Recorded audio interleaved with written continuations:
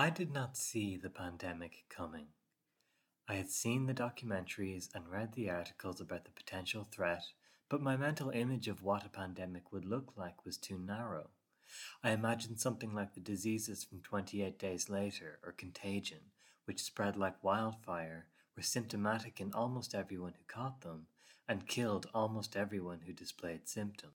I failed to imagine that the world could be turned upside down by a virus which has a low-ish R0 compared to, say, measles, which is asymptomatic in most people, and which kills only roughly 1% of those it infects. After all, SARS, swine flu, MERS, and Ebola had all been contained, hadn't they? The generous interpretation of my mistake is that I underestimated the importance of asymptomatic spread in propagating the disease. You can't quarantine someone you don't know is infected. But the thing is, it's not just that I didn't see the pandemic coming. I was one of the last people to see it coming. On the 6th of March, I got into an argument with two long-suffering friends of mine after I implied that there was a tinge of xenophobia to all the worry over coronavirus, which may have been true to some extent, but which wasn't sufficient grounds for dismissing all concerns, and that the countries which were struggling with the virus had weak healthcare systems, which is just patently untrue. South Korea and China's systems would turn out to be among the best in the world. By that point, there had been 100,000 cases worldwide, Italy had begun its first lockdown, and someone from our own college had been infected. Delusion which persists in the face of such evidence should be called by its proper name, hubris.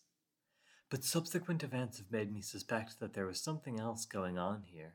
6 months after that conversation, I started a blog supposedly about current affairs and have barely mentioned coronavirus in that time.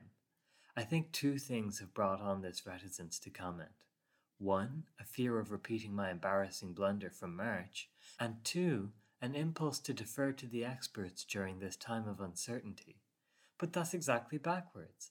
Times of uncertainty are precisely when the experts are most likely to make mistakes, and conversely, precisely when a well-positioned and attentive spectator might be able to see something they can't. In retrospect, I think the reason for my stubbornness in March is the same as the reason for my subsequent silence. An absence not of intellectual modesty, but of intellectual vulnerability. The nature of any crisis is that decision-making in them is both uncertain and high stakes. Expressing an opinion about policymaking in an unprecedented pandemic, therefore, is scary because it's important. In such a situation, the temptation is to resort to either bluster, as I did in March, or to complacency, as I had been doing since. Rather than being a straightforward prescription for speaking out more or less often, intellectual vulnerability is about the attitude you take to the discourse. Specifically, it means letting your participation be led by courage rather than insecurity. If you find yourself staying silent on issues that matter to you because you're afraid of looking stupid, intellectual vulnerability means speaking up. If you're more like me and you're constantly running your mouth because you're worried people will think you're stupid if you don't say something, intellectual vulnerability means taking a step back. If there is one prescription that can apply across the board, it's to spend less time in those environments which chronically discourage us from being intellectually vulnerable. You all know what I'm talking about here. For this blog, being intellectually vulnerable will mean two things. One, sharing more. In the past, I've been hesitant to make a big push to increase my readership. There were good reasons for this. I wanted to spend time finding my voice and settling into the rhythm of regular publishing. I had strong reservations about the market logic of online media, and I wasn't yet sure how much I wanted to commit myself to this kind of writing. But I've become more confident about my writing and more sanguine about social media in the last few months, so all that's left are the bad reasons for not committing. People might hate the blog, or worse, not care about it. As stomach-churning as those prospects are, I know I'll regret it more if I let myself be governed by my insecurities. 2. Inviting criticism.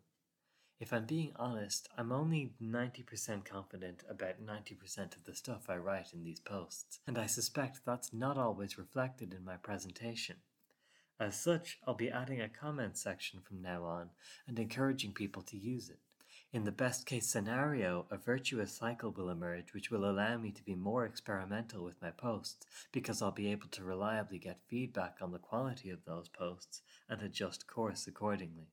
Right now, there are only like 5 people who read this blog on a regular basis, and you're all mates of mine, so the point is somewhat moot, but all that's about to change. Like, comment, subscribe!